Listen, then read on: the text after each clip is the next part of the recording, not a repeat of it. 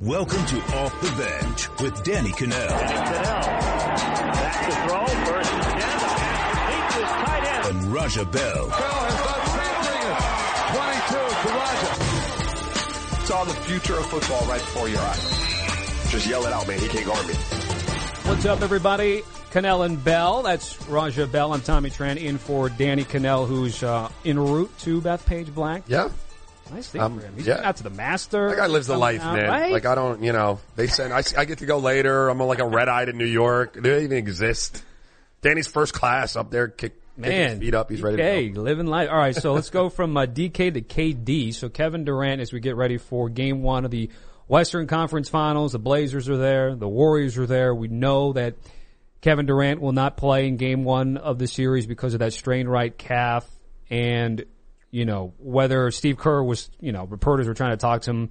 He's like, look, he hasn't even been walking around. Right. He hasn't even been doing anything on top of the Boogie Cousins stuff. Stop asking me questions. He's not going to be back. What does it tell you, obviously, and you've had experiences before with that calf injury? Yeah, they were being very vague up front and kind of, not giving anyone a real good timeline on purpose. Clearly, when you have a calf and it's not a grade 1, it's probably somewhere around a grade 2 strain. He's going to be out. I would imagine he misses Game 2, and they'll probably play it by result after that, right? Like if they can continue to get him rest, and he's at like 75%, I would imagine they rest him. I mean, if he's at 60%, you're not going to see him because, you roll back out there, you take the wrong step or you try to jump.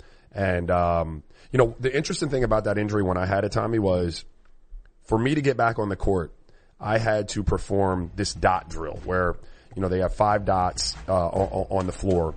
And on my bad leg, I had to hop around in a different series of moves to show them that I could use the calf. Well, the thing with that is it's scripted. So I can protect that calf with, the other muscles or figure out how to jump around on that leg to protect, the muscle. When you're playing the spontaneous movement, that's the one that you can't protect it from. And that's when you can re-injure it or injure it even further. And so while he's at 60, 70%, I don't think you see him at all. Once he gets over 75 to 80%, it's going to be result based. If they can continue to rest him because they're winning, right, they got some wins in the bank, then you'll probably see him continue to rest. So what you're talking about here, because I've never had that injury, but when you talk about being able to predict and maybe protect and then the uncertainty of not knowing, what happens, can he overcompensate? Always comes to mind is Grant Hill, right? With the ankle injury. Now different, it's a calf, sure, but obviously Grant Hill had the ankle injury, then overcompensated, and obviously his career gets derailed. You can't have that the same with the calf, or no? Yeah, I mean, there's always a kinetic chain, right? Most trainers will tell you, what they want to do is make sure that you're balanced. And anytime there's an imbalance in a left versus right being stronger, you have a chance to hurt something else because the body is one, kinetic chain. So there wouldn't be any different with the calf. If you were overcompensating in theory, you could tweak something else. You might tweak a back, you might tweak a groin, you might tweak something else. But specifically to the calf, it's one of those muscles, and basketball is one of those sports where everything you do involves your legs. And he's so creative off the bounce, going to the rack, shooting J's. You just can't predict it. None of that is scripted. All of that is spontaneous movement, and it's off the cuff. And when you're dealing with a muscle that's partially torn, it's almost impossible to do. It'll be interesting because the photo when they won Game 6, he was obviously up on his feet, kind of like this. You wonder if it took time, hold up, let me get ready here. Right. Take it, or if it really was sort of a spontaneous thing from one of his managers or friends right there. All right, so from what you saw in Game 6, so the funny thing was Steve Kerr, you mentioned being vague, mentioned being kind of coy, wasn't releasing very much detail into the starting lineup on who was going to replace KD in the lineup. We had our guy Reed Forgrave who was at the Toyota Center, and he all afternoon getting ready. He's like, we don't know. Well, we found out it was Andrew Bogut. So you got Draymond, Curry, Clay, and Iggy. It was like 2015 again. It was all OG, strength in numbers kind of thing right there. How do you anticipate Steve Kerr and that lineup tonight? I really don't have a great feel for who they're going to start. But I think that's less important. What I think is important is who are you going to rely on for production, right? It doesn't really matter who you roll out there to start. But in Game 6, and we were talking before the game, and there were names that came up that I thought had to be, players in that game. Iggy was one of them. His point production had to go up. It did. Sean Livingston, who's been struggling a lot, had to come in and play big. He did. He gave you 11 off the bench.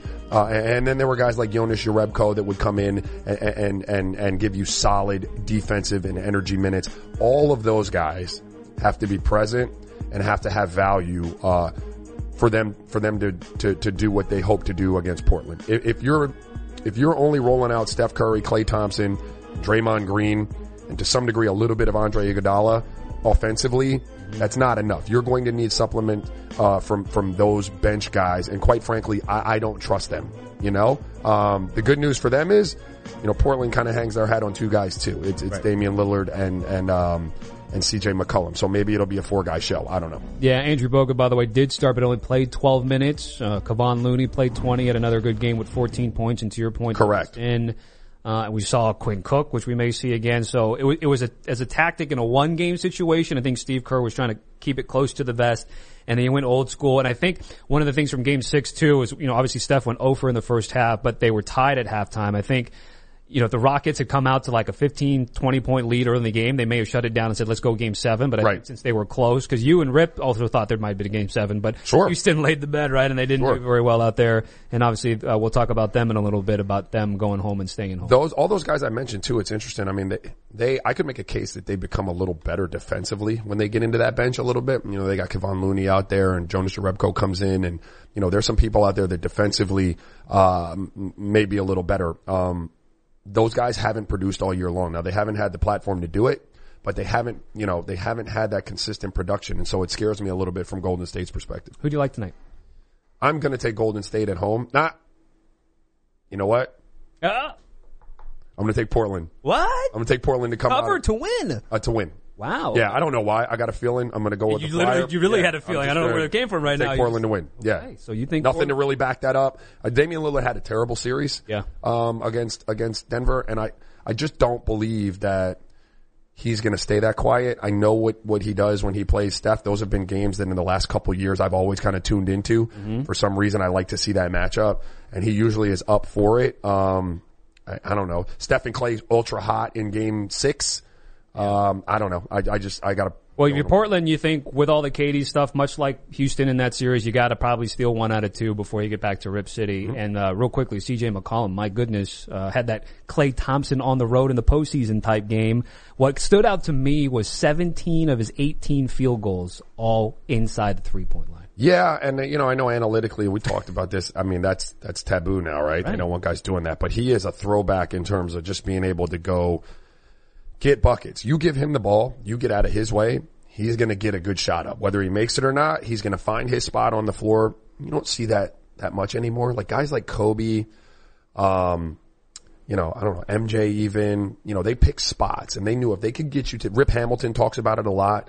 If he could get you to his spot, he felt like he had a really good shot to make a shot. And that's what CJ McCollum does as good as anybody in the NBA. It doesn't have to be a 3. Once he gets to his spots, he's as good as there is. Yeah, I think Mike Malone still has nightmares with those elbow jumpers. Yeah. CJ, in Game 7. So, all right, we're getting ready for Portland and Golden State tonight. And again, this continues to get brought up about this Warriors dynasty. And for a brief moment, a lot of people were scared that Kevin Durant tore his Achilles, because if that was going to be the case, right, that could possibly be most likely the last game that KD had ever played in a Warriors uniform. Now we're hearing, of course, with the strained calf that we may see him eventually in the series, but there's no guarantee. He may re-aggravate it, or something may happen down the road, and we've seen that the Warriors have been pretty vulnerable. How do you assess, because when I look at it, it's like probably going to be the last run, win or lose. Is you feel the same way? I don't know. I mean, the one thing I do know about the NBA is I don't predict it very well in terms of what guys are going to do, whether they're going to stay with their team or if they're going to choose to go elsewhere. The old school of thought, the way we treated it, this new wave of player doesn't do that. So I really don't know. But what I will say to it is, Kyrie thought the grass was going to be greener, go out there and do it on his own. It didn't really work out like that for him. Now, Kyrie and Kevin Durant are completely different players. But, Kevin Durant has a very good thing going there in Golden State. They're moving to a new arena next year. That place is going to be, I'm going to take my boys out just to go to a game there to say that I saw it. Right. It's supposed to be state of the art, fantastic, probably the best arena in the league. You've got probably the best supporting cast in the league. They're going to throw the max at you. They can give you more money than anyone else. I'm not saying that he stays, but man, that's a really nice situation. Do you know what I mean? And I know New York has an allure, and maybe some of the LA teams have a draw, but you're going to have to go there. You're going to have to build it from scratch. Yeah, you might be able to pick your running mate, but I would still tell you they're probably not going to be better than the ones that you got. I'm not so sure he bounces. Now, he may, but I'm not so sure that it's just a foregone conclusion. And just to flip that a little bit, because we showed the graphic of the Warriors contracts, it's funny because before the postseason, or really before that Rocket series, I would have said Draymond Green's got to be the guy to take a really big discount or possibly go, because if you look at his number, I think it was like 18-5 left on a 1-year deal. And yet, though, that series he's balled out. He has really hit nearly those triple-double numbers, kind of seemed like he might not have had that Draymond Green game, but he certainly had that series where he's that Swiss Army knife, he's taking the ball up, he's doing things. So that complicates things because you got to worry about paying Clay, you got to worry about paying Draymond, and then KD obviously he's going to want a little bit more money because he says he's taken a discount the last couple of years. So, who knows, to your point about what they're going to be able to do. But good problem to have when you got no doubt 3 or 4 of the best 15, 16 players on the planet. Speaking of best players on the planet, James Harden, we like to think he's a top 5, top 3 type player. However, not that postseason success, especially with what happened recently. When does that start to But that's the thing. Affect that conversation about whether he's San Antonio a few years ago, right? Golden State last year, Golden State this year, right? It's like how? Because you've been in the league a long time. Because it was funny. And we're taking a look at their results here. So let me just, not a half tangent, guys back there, but just sort of. I put up a poll after the Rockets lost, right? Yep. Twitter poll. I said. And this actually involves one of your squads right here. So I said, best shoulda, woulda, coulda Western Conference team this century to not make the finals. And I put the Rockets 16-18 team in there. Yep. Put the Suns 05-07, 08 team in there. Yeah. I put the Kings of 2000 2002 on there. And the poll came out and they said the Kings of 2002, but I'm interested in seeing what you thought about teams that are close that can't get over the hump. And they obviously had championship teams in front of them. Yeah, those were really good. Those Kings teams from a pure talent perspective, were really, really loaded. It's hard to argue that. Weber. Yeah, you had Bibby, you had Peja, Vlade, Bobby Jackson, those teams Doug Christie. We also had some really good teams. I mean, top tier talent with Steve Nash and Mark Stoudemire. They had Joe Johnson for a while, Sean Marion. When you're talking about teams that, would have, our teams, if we get by Dallas, and I don't mean to have this skewed to us, but what we did to the Heat during that season, they just weren't built to play with us like that. Do you know what I mean? You're saying if you would have gotten there, we would have gotten there 6, we would have won that because they just couldn't keep up. Shaq was, and as great as he is, he was not going to be able to play in that kind of game. But there's luck involved in every championship run, right? And so I don't really remember those Sacramento teams, but we ran into some really bad luck. And some of it we made ourselves, some of it was circumstance with guys coming off the bench and suspensions and injuries and so on and so forth. Houston, the interesting thing about them to me is last year you could say you got the short end of the stick with the luck. That clearly Chris Paul going down, right. Didn't allow you guys to do what you want to do. This year, nothing could have worked out better for you, right? They lose Boogie early. Mm-hmm. They turn around, they lose KD in the middle of the series. You have a golden opportunity. You're at home for game 6, foregone conclusion. Rip everybody else, myself, every prognosticator out there. Yes, they're going to win and go back to Oracle. And you don't get that done. And so you don't get to say that you caught bad luck. This one is squarely on your shoulders. James Harden, Mike D'Antoni, who is my guy, but look, I gotta call a spade a spade. They just didn't, they were not sharp. And, Mike can't go out there and play the game. And I wasn't there, so I can't really speak to the game plan, but they didn't look sharp in their execution of it, either offensively or defensively. And that you do have to blame on the coach. And so, I think both of those guys, have to really take the lion's share of the blame for what happened. So we're looking at numbers right now for those that are streaming. Harden in elimination games, right? 7-7 career and points per game. You're talking about 26-7, shooting 40%, 3%, 3-point percentage, 43 better. And yet, again, though, when you look at that, the numbers say one thing, but in reality, Jeff Van Gundy said it after the game. He's like, numbers don't mean anything when you lose. No, I mean, we talk about Russell Westbrook all the time with his numbers. Now, eliminate the field goal percentage, right? Because Russ's field goal percentage this year was abysmal. Every other number was fantastic. Yeah, looked good, right? It did. It looked good, but did it translate into the type of wins that you would have expected out of that roster? Not necessarily. And I like James Harden. It's fun to watch. I think him, Steph Curry over the last, 7 or 8 years have kind of reinvented the way they teach basketball to young players and the way guys play it. And that's all cool. But I do think it's time for the conversation as to whether or not that style of play, if you build around it, can get you where you want to go, which is ultimately a championship. I think that's a fair conversation to have. Well, the owner certainly thinks, even after the loss, that they're going to have multiple championships in Houston. Here's something interesting that I also want to bring up. I don't know if we did already, guys, but the contracts for the Rockets. We just did it with the Warriors there a second ago. And I'm not trying to say I'm defending James Harden here, because some of the things that we're looking at, Daryl Morey's built this team, built it on analytics. We shoot the three, we miss the three, it doesn't matter. We take them, we make them, we miss them, whatever. That Chris Paul at the top really should be highlighted, because that is the biggest to me, the toughest thing, because CP3 is more like CP 1.5. Correct. We saw that. Obviously, the injury, it's easy to say injury last year that was the injury, but this postseason, he was not very good, and that contract. You can't move that. You can't move that, and you're not going to move that until the last year of that deal. And so as good as complementary pieces, like we all like PJ Tucker's game, we think Eric Gordon obviously, and Clint Capella, you got to pay a big man, you got to have a big man. But does Harden have a number two? Does he have? Not right now. You need to win a title. Well, we're talking about how poorly he's playing. Chris Paul has declined for sure, and I was in that series. It really woke me up to it, because I had been lobbying for him to get the ball more and make it more like last year, where you had a two-headed monster. Chris Paul just can't beat his man, and he can't make a bucket. So he is in decline. But he showed championship mettle in Game 6, right? So when you needed him the most, he figured out a way to get it done, which is cool. Here's the deal. And someone asked me the other day about the Rockets. What do you do with them? Do you blow them up? Right. Run it back, right? Because here's your window is still open if Kevin Durant leaves Golden State. Mm-hmm. Do you know what I mean? The Lakers, who knows if they figure it out. And then you're dealing with Denver and Portland and teams like that. So I don't think you have to blow it up. You got this core for at least another year before Eric Gordon is up. And Eric Gordon is your number 2 right now. For all intents and purposes, he's your number 2. Oh. He's the guy that when they need buckets, they come off that bench, they get it to Eric Gordon. Run it back. Run the philosophy back. It'll sort itself out as to whether or not Golden State remains this superpower or not, but they could be very vulnerable next year. You guys could be sitting there as the favorite, right? Having suffered this, catastrophic loss this year. So I would hold tight too if I was Houston and I was, Daryl Morey. Hey, why not? Another thing though is I don't believe analytically that it has to be purely 3s and 2s. I think that it's affected the way James Harden plays the game. Mm-hmm.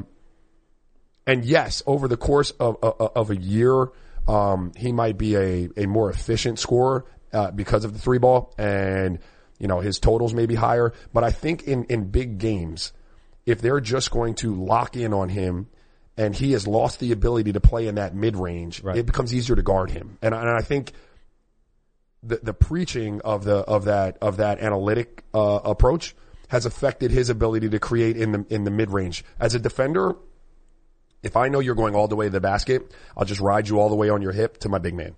If I know all you're going to do is shoot a 3-point step back, I'm crowding, and that's why you see a lot of guys getting fouls with him shooting the 3. Do you know what I mean?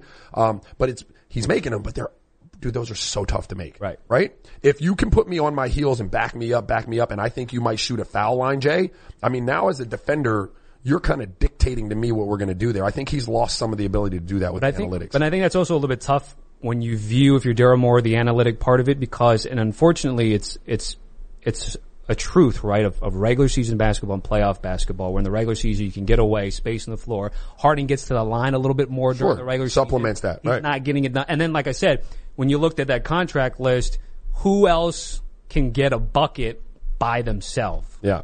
Doesn't look like it. CP3 was that guy, and then Capella, Gordon, Tucker, they're all sort of the beneficiaries of James doing his thing. Normally in the regular season, if you can't do it in the postseason or late in games, it makes it a little bit tough, right? But anyways, look, Austin Rivers, Stanwell House, I think those could be some from free agent when you're talking about, what group they have with Shumpert and Fareed and the rest of them. Rivers played pretty well in the postseason in that series. Sure. Yeah, he was good.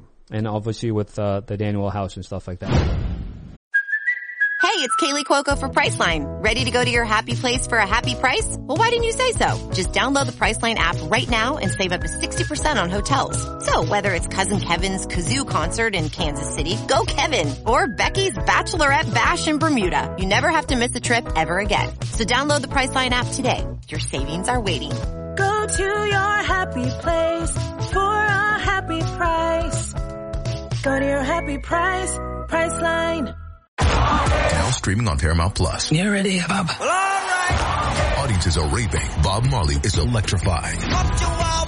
It's the feel-good movie of the year. You dig? Bob Marley, One Love. Rated PG-13. Now streaming on Paramount Plus. All right, welcome back to Cannell and Bell. Danny Cannell on his way to the PGA. So Tommy Tran and Raja Bell hanging out with you on a Tuesday. Tonight in Chi-Town, it is the draft lottery, the ping pong ball. So in years past, the worst team, 25% chance, and then I think the second team was like 19-7 or some change. Now this year, for the first time ever, you got the bottom three all with the same odds, so 14% chance, and then the Bulls and Hawks there, of course, right there, 12.5 and 10.5, and as you can see, it goes down each time. So, we all think it's going to be Zion, right? There's no disrespect to RJ Barrett, no disrespect to Ja Morant. This is done.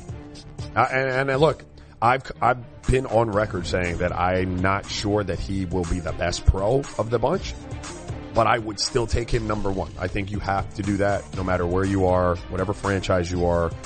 If he is the best version of himself, he could be franchise changing, and you know he's going to come in and sell tickets and ignite probably what's a relatively sleepy fan base already, unless you go to New York. So, and everything that we've learned from Zion, and nobody really knows him except for his teammates, his family, and all that good stuff. But like, let's just say if it goes chocolate, it's the Knicks, Cavs, or Suns, each of them with 14%.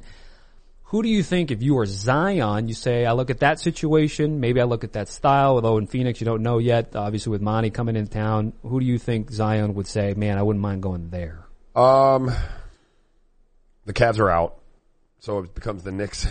Colin. The Cavs are out. It would be the Knicks or the Suns for different reasons. The Knicks, if you want to be Billboard, Times Square, big and lights, potentially big a couple Apple. of big superstars might come join. Maybe. Yes, and that, right? Like you have that. The Suns, if you want to go to a young nucleus of players that you think you might fit well with in Devin Booker, DeAndre Ayton. Ayton will be there, by the way. You know, a young coach in Monty. But I think New York is probably, you know, the draw and the allure of New York, the max money that they'd have to get other guys right now. I think that would probably be the number one. But I could make a case for Phoenix also. The time you spent in the Cavs front office, do you remember who you guys sent to the draft lottery that year? No, I didn't concern myself with the draft lottery that much. It's always an interesting thing. I got the list right here. It's like, so in terms of, James Borrego will be there for the Hornets, head coach. Mm-hmm. Horace Grant's going to be there for the Bulls, special advisor, COO. But then Kyle Kuzma's going for the Lakers. Yo. Zoe will be there for the Heat. Alvin Gentry will be there for the Pels, and then Patrick Ewing, by the way, which I mentioned in the update, for the Knicks. So, look, they got number one that year, probably hoping good juju that Ewing will be there, and then I said DeAndre Ayton will be there for the Suns as well. So it's a kind of an eclectic group. There's a bunch of other people, front office guys. Yeah, sometimes they send like daughters of owners, like a kid of an sons owner, of owners, right. Or the owners themselves. Or the owners, right. Will be out there, so never know. It'll be interesting to see there. All right, so as we continue, what's at stake? What about so Zion clearly number one? Then who's number two for you? Ja Morant, RJ Barrett? Yeah, I think some of that's going to depend on who gets the number two pick and what your makeup is. You know, if you're the Suns and you wind up with number two, I'd probably go Ja Morant. Do you know what I mean? Like if need a ball handler, yeah, I think I like RJ Barrett. I think RJ Barrett has been the best player in that class for a long time. We got reclassed, but he was the best player. And you know, I thought, you know, at times at Duke this year, he was the one that stirred the drink. You know, I know Zion had all of the blocks and the dunks and all of that, but when you're talking about giving the ball to a guy and creating plays and stuff, I thought he did a really good job. So I really do think he's got a really, really high ceiling as a pro. So you do? You think he has a high ceiling? Not just because sometimes you go, he's most NBA ready, but you actually think he's NBA ready, and then has the potential of yeah. I mean, because he hasn't sorted out his shot yet. He's a really gifted playmaker and passer. He's a tough shot maker. He's got a good frame. I think he could be really good. And then Ja Morant is just an electrifying he's super skilled. I mean, his IQ is off the charts in some of the passes he makes, but then you combine it with this ultra athletic playmaking style. So he's super exciting too, but that would be fit, like depending on what I needed at number 2. All right. Speaking of the Knicks, who could potentially land Zion Williamson when it's all said and done tonight. They have, I mentioned, some opportunities of landing some big fish. We talk about KD, we talk about Kyrie, and then there used to be more conversation about Anthony Davis, maybe not so much anymore because of what's gone on with the whole situation there. But if you were the Knicks and an opportunity of having the first pick, is Anthony Davis worth the squeeze? Yeah, it would be. But I'd have to have some inclination of who else is coming? Who would want to come and play if I got Anthony Davis? And believe me, those things are already discussed, right? So if we're to give up Zion to get AD, I know that I'm getting X and Y to go with Z, right? And so if that was good enough and the championship run was on because of that, I would gladly give up AD for Zion. Not saying that Zion won't be great, but you know what you're getting when you add AD and in theory, whatever other pieces you would be bringing in. And Zion is a crapshoot, as all of them are coming out in the draft. You do not know what any of these guys are going to wind up being. You've got a proven entity in AD. Your window could be open right now if you're a Knicks fan or a Knicks employee, and that would be cool. All right, as we take a look at some of the building blocks, looks obviously Kevin Knox just got there. They made the Porzingis deal. They get Dennis Smith Jr., and then there's all the other. They all got to go. See ya. They all, no, I mean, because if you do that, if you do the AD, if you do the AD with a couple other guys that are ready to go right now, I mean, they're not all going to go. You might keep one or two, but their window isn't, they're not going to be able to help you in that quest for the championship right now. They'll just be chess pieces. They'll just be chess pieces, right. So speaking of Anthony Davis, another team that's been linked for many months would be the Celtics, and they've got this crazy scenario, again, with how everything plays out with the lottery, that they could end up with 4 first-round picks. They could get, Sacramento's pick if it falls between 2 and 14. It would go to Philly, by the way, if it ends up being number 1. And then the Grizzlies pick if it falls to 9 and 14. So again, there's a lot of hypotheticals here, but given what the Celtics have just experienced in the postseason, given what we thought we had, which now we know does not work with Kyrie Irving and Tatum and Horford and Hayward and Brown and Rozier. I mean, the list goes on and on and on and on and on. They were in a position of power this time last year. Sure. You're Danny Ainge now. I'm not sure what I'm doing, looking at things the decisions that I have to make here. If you were able to acquire some more of that draft capital, what would your front office approach be? At this point I'm listening, right? Like if you're Danny and you've got potentially all these picks that'll sort itself out after tonight, I'm just keeping all options open, right? I'm fielding as many calls as I can. I want to hear what the offers are. I want to see what I can do. Their first priority there in Boston has to be, what do we want to look like in terms of style of play next year? How are we going to approach the way we're going to play basketball next year? What I'd be talking with Brad Stevens. Listen, let's cut through all of this stuff. Like, we're not talking to the media now. Did we have an issue with some of our pieces not fitting into the way we want to play? Or was it, or was it not that? Because if it's that, then I got to go identify the pieces that can fit with that style of play and get rid of some of the ones. Now, Kyrie might not want to play there anyway. This is Kyrie. But you're talking about pieces, but what if your biggest piece, Kyrie Irving, was part of the problem? Well, there's not a whole lot you can do about that anyway because he's a free agent, right? So if you've identified that he's part of the problem, see ya. Yeah. I mean, what are you going to do with that? If you don't want to come back, he's not coming back anyway. So now you've got all this draft capital to go out. And I do think Brad Stevens is better with younger players. I think when you've seen them be at their best, now Al Horford's different. He's a veteran, knows how to play a role, can be a star from time to time, like really, really good player. But he doesn't have that like attitude, that type of ego, that type of swag, that could be in conflict with the coach. He's more of the guy that keeps everybody together. He's the culture kind of guy. I think Brad Stevens works well with that. But if you get a guy in there that wants to do his own thing, he's got a little bit more of today's star edge to him. I don't know that Brad Stevens works great in that space. So, he did a great job with Jason Tatum when he was young. Jaylen Brown when he was young. Like that's when they were playing the Terry Rozier when he was young. They were playing their best ball there in more of a college, everybody for the team type of mentality. Right. You could, in theory, recreate that.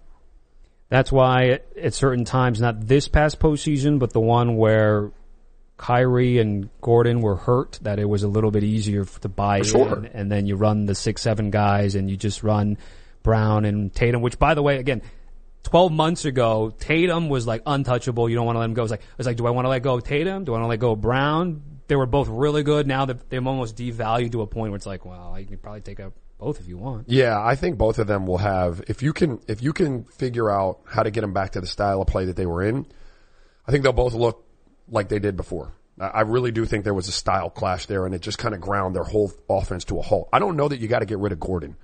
Gordon didn't play great. Gordon, the jury's out on whether or not Gordon comes back all the way to form. I tend to think that he will, but he's a Brad Stevens guy. Like Gordon isn't the star, and I spent a lot of time with Gordon. He was one of my rooks. He is a really, really high level NBA player, but he doesn't wear that on his sleeve. He doesn't come with the same type of like baggage and stuff that some guys come with. And I'm not placing any blame on anybody. This is just a bunch of guys in the NBA that act like NBA guys. Gordon doesn't really do that. Gordon is a relatively humble dude, works hard, can play in that type of style where the ball's moving and he can get off of it. So I don't know that you necessarily have to move on from that. Hey golf fans, PGA Championship Week is here and CBS Sports is bringing you coverage of the second major championship of the year that you can't find anywhere else. Cannell and Bell will be on site this week at Bethpage Black and will be filling you in on all the biggest stories in the lead up to tee off and around the world of sports. On Saturday and Sunday, you can watch the tournament live stream in the CBS Sports mobile app and on CBSSports.com, totally for free. You also got to check out CBS Sports HQ, the free streaming sports network that's on 24 hours a day, 7 days a week, delivering you news, highlights, and in-depth analysis. Danny and I will be there with our golf expert, Kyle Porter, to bring you updates on the leaderboard, the pairings to watch, special guests, and of course, what's going on with Tiger Woods. So tune in to watch us on HQ every morning at 10 a.m. Eastern. It's all available for free with CBS Sports. You don't have to pay for a subscription or have a cable package. It's just free. For real. Download the CBS Sports app on your phone, Roku, Amazon, Fire TV, or Apple TV to start watching today. All right, welcome back to Cannell and Bell. Tommy Tran and Raja Bell with you. The Sixers working on their press conference this morning. Brett Brown going to stay as the head coach. Let me just read something here from management. Quote, their field, they're ready to grow, and their commitment to a championship is even greater now. Those are the words of general manager Elton Brand. So let's start with Brown before we get to Joel Embiid, and it's the notion that his job was somewhat in jeopardy. And I think if conversations that I've had with people that are either Sixers fans or people that are really close to that situation, like say that Brett Brown's not a good in-game tactician guy, that he's not a good, upper echelon type coach, maybe not highly regarded as sort of Brad Stevens is, and maybe that he's been around because he's part of the process, obviously, in the rebuild there. Mm-hmm. What do you think about him staying in Philly? What's the most successful Boston's been in the last couple of years? The Celtics? Yeah. So they got to the Eastern Conference Final last year. And then so for the Sixers, back-to-back semifinals. All right. I mean, is that appreciably better? No. So to them I would say, look, he's an NBA coach. Whether he's a top 5 NBA coach or not, I don't know. But he's gotten his team to consistently get better, right? And even when they weren't very good, they were playing hard. That means something. That means, that there's buy-in from the players. There's a culture that you've established. There's a trust and a respect level that the players have for you. If you can continue to go out there with really no weapons and have those guys playing hard, and then when you get the weapons, you've consistently gotten better. This year was going to be challenging for Coach Brown because of the pieces they brought in. I think that fans to some degree look at the addition of Jimmy Butler, the addition of Tobias Harris, the addition of Mike Scott, and say, oh man, that makes his job easier. Makes his job harder. Makes it harder because now you have to figure out what you do to that offense to make sure that everybody can live and flourish in what you're doing, right? And they've got skill sets that don't necessarily complement each other. So I'm on here as a Monday morning quarterback yelling and screaming about, you know, as everybody else is, Joel Embiid get in on the block. Joel Embiid get in on the block. Well, you got Ben Simmons who's on the block. And if you play him anywhere else out there on the floor, his guy's not going out there to guard him. So you put him on the block where he can be a threat and he can offensive rebound and do stuff like that. That means Joel Embiid can't really post up. There's no room for him down there. So those are the challenges that Brett Brown, you know, faces. And then, so what do? Like, you're going to tell me, you know, you got to get Ben Simmons off the floor. Right. Well, he's going to get crucified if he does that. Do you know what I mean? So I said from the beginning, around the trade deadline when all this stuff went down, it's going to be difficult for them to get it together this year. Now, as a franchise, they have to figure out, you know, what pieces stay, what pieces go. And if they come into camp next year and they don't make any major moves, judge them off of that. Judge them off of what they do when they've got that whole season to kind of figure it out. So they'll have the off season to kind of figure out who stays, who goes, and then they'll start fresh. By the way, a couple guys who may not be on the roster next year, JJ Redick and Jimmy Butler. Butler saying Coach Brown has a huge heart. He's always thinking of how he can make everybody great. JJ saying this last 2 years has been as good as I've had in my career. Of course, potentially, again, JJ might not be able to come back. So, and then you mentioned Joel Embiid. So he was also addressing Brett Brown before this morning, talking about the rumors of his coach and the blame. He said, quote, I take it all. You can put this loss on me. You can put it all on me. Don't just put it on the coach or anybody else. I love when you guys or anybody else talk bleep. I see it all, end quote. And again, we saw him take on Kawhi at that game-winning shot, the emotion that he showed after, and apparently he's been off social media since then. So, you know, that's one of your stars, obviously one of the two corner pieces that you know are going to be a part of your future, although down the road you may have to part with one of them right now. But, you know, Joel Embiid, I thought was, you know, he struggled at times, obviously, and Marc Gasol had a lot to do with it, but I think that's what you want to see out of one of your cornerstone players. Yeah, I liked what he said in protecting his coach and putting the onus on him to have won that series. If you're the guy, that should be your approach. You know, I don't love that, you know, I love when you guys or anybody else is talking like, you know, again, those are rabbit ears for me, right? Like, you don't have to say that. You can say the first part without having to say the second part. You know what I mean? Like, and that speaks to the kind of the maturity issue that I think he deals with sometimes. I do think that series will help him on his quest to mature as a player and on his quest to ultimately win a championship.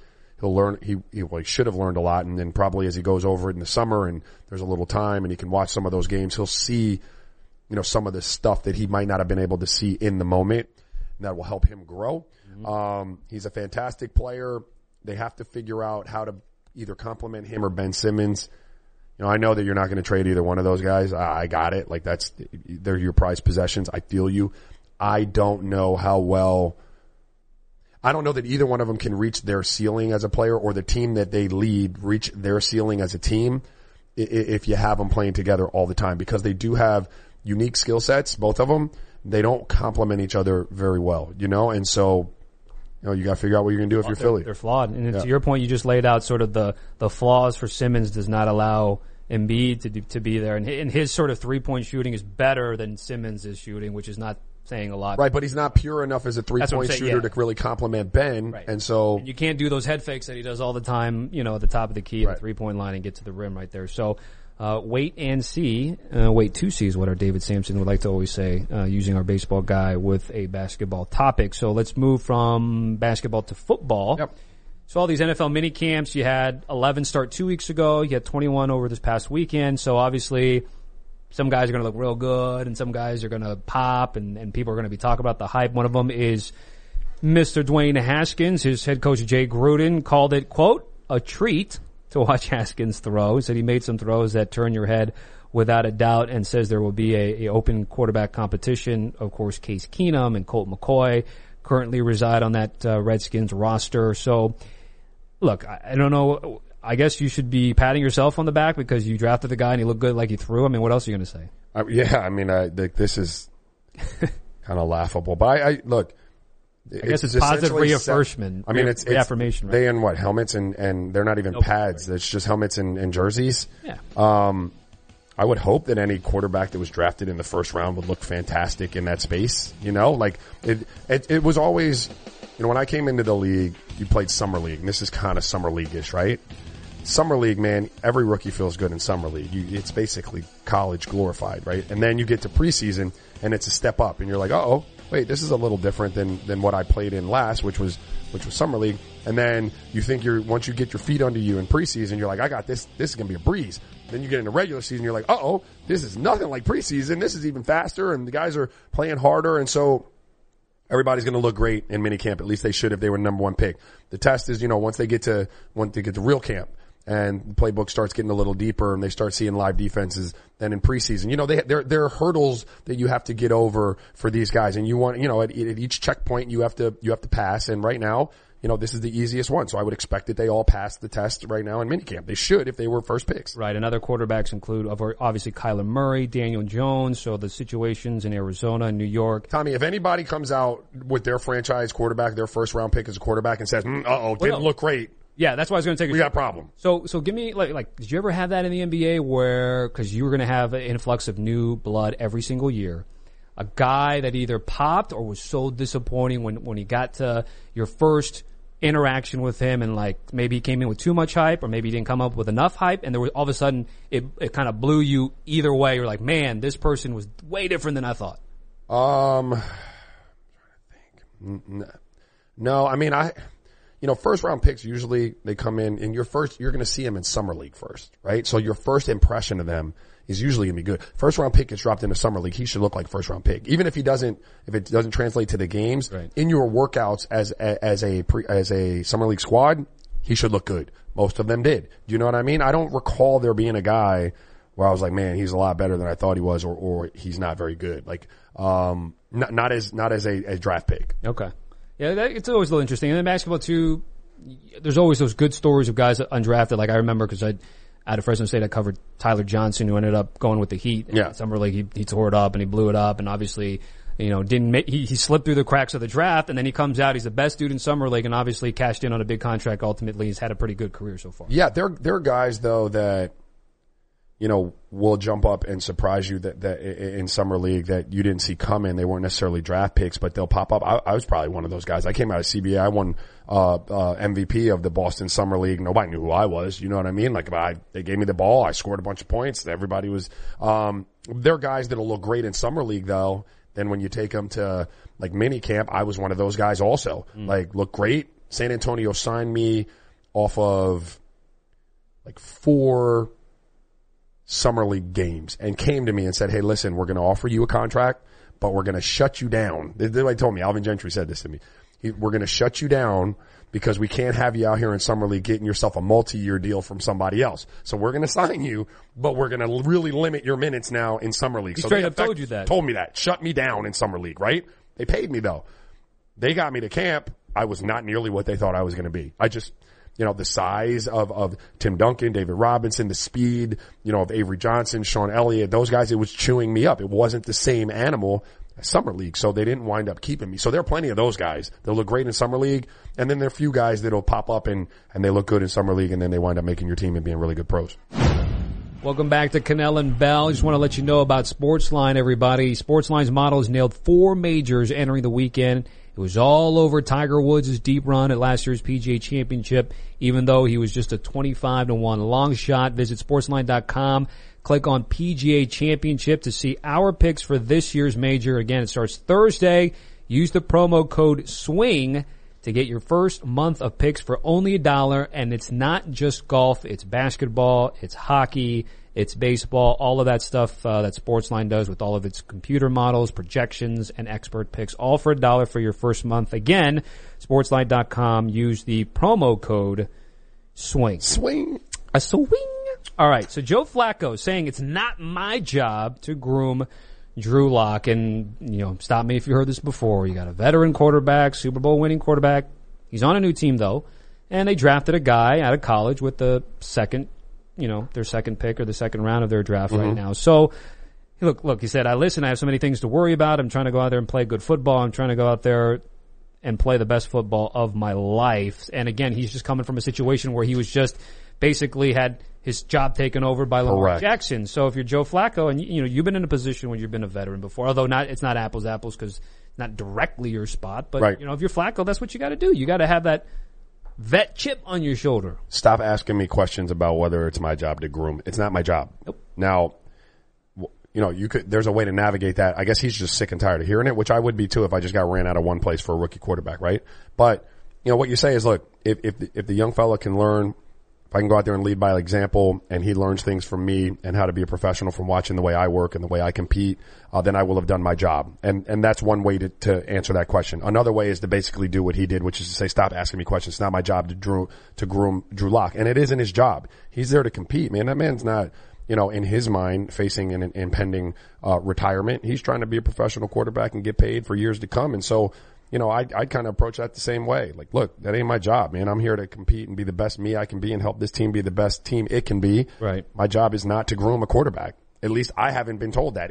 If and when that becomes my job, hopefully someone in the front office will tell me that. But as of right now, my job is to play quarterback for the Denver Broncos. Dude, the thing is, obviously, DK's going and asking about that football dynamic, but it's like he's going to be asked about this every single day, no matter what. Because even when, let's just say we had an interview with Joe Flacco here on CBS Sports HQ, we have to ask him. He'll answer the same thing, but then the next day you got other local Denver people coming through, then you got other beat writers coming through, you got other columnists coming through. You got the ones from Colorado Springs, you got some dudes from Casper, Wyoming that need to come down and cover you. Look, most of those dudes have publicists though, right? Like that you have to go through to get the interview with them. Like they're not just doing but if they go to camp and they go to media availability eventually, I mean, you're right. So yeah, but it's limited. Listen, you know what I would do? I would have my press, like whoever handles this, say, listen, man, with all due respect, like, I'm not going to be answering that question every day, right? Like, I'm not going to do it. So if you guys want to ask me other questions, I'll answer them.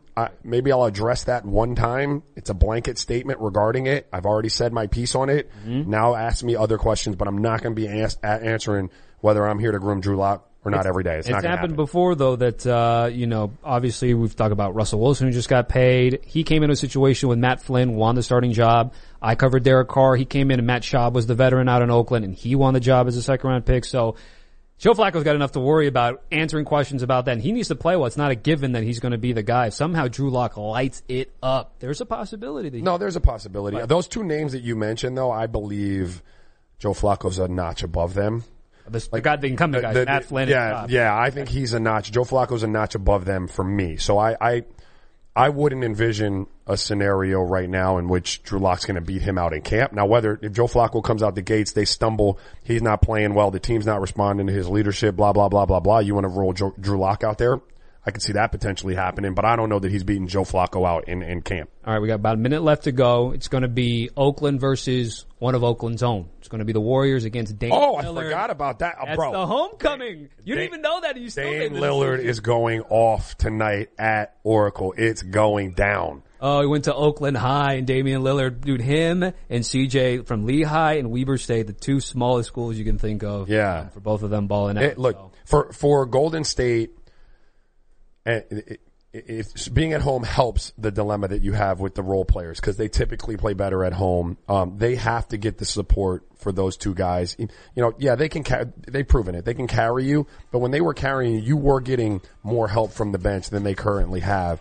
That those guys stepped up in Game 6 in Houston. They have to continue to do that for the performances that Steph and Clay are more than likely going to have to result in wins. Forget about the Battle of the Bastards. It's going to be the Battle of the Backcourts out of the East Bay. There you go. 10 seconds. Game of Thrones? Up or no? All right. Yes or no? You tell me because I'm on record. You did? I liked it on Sunday. Okay. Cinematography. Look. That was dope. What about the story? Like, are we going anywhere or are we just gloss over? Okay. See you. All right. Well, see you guys in Bethpage.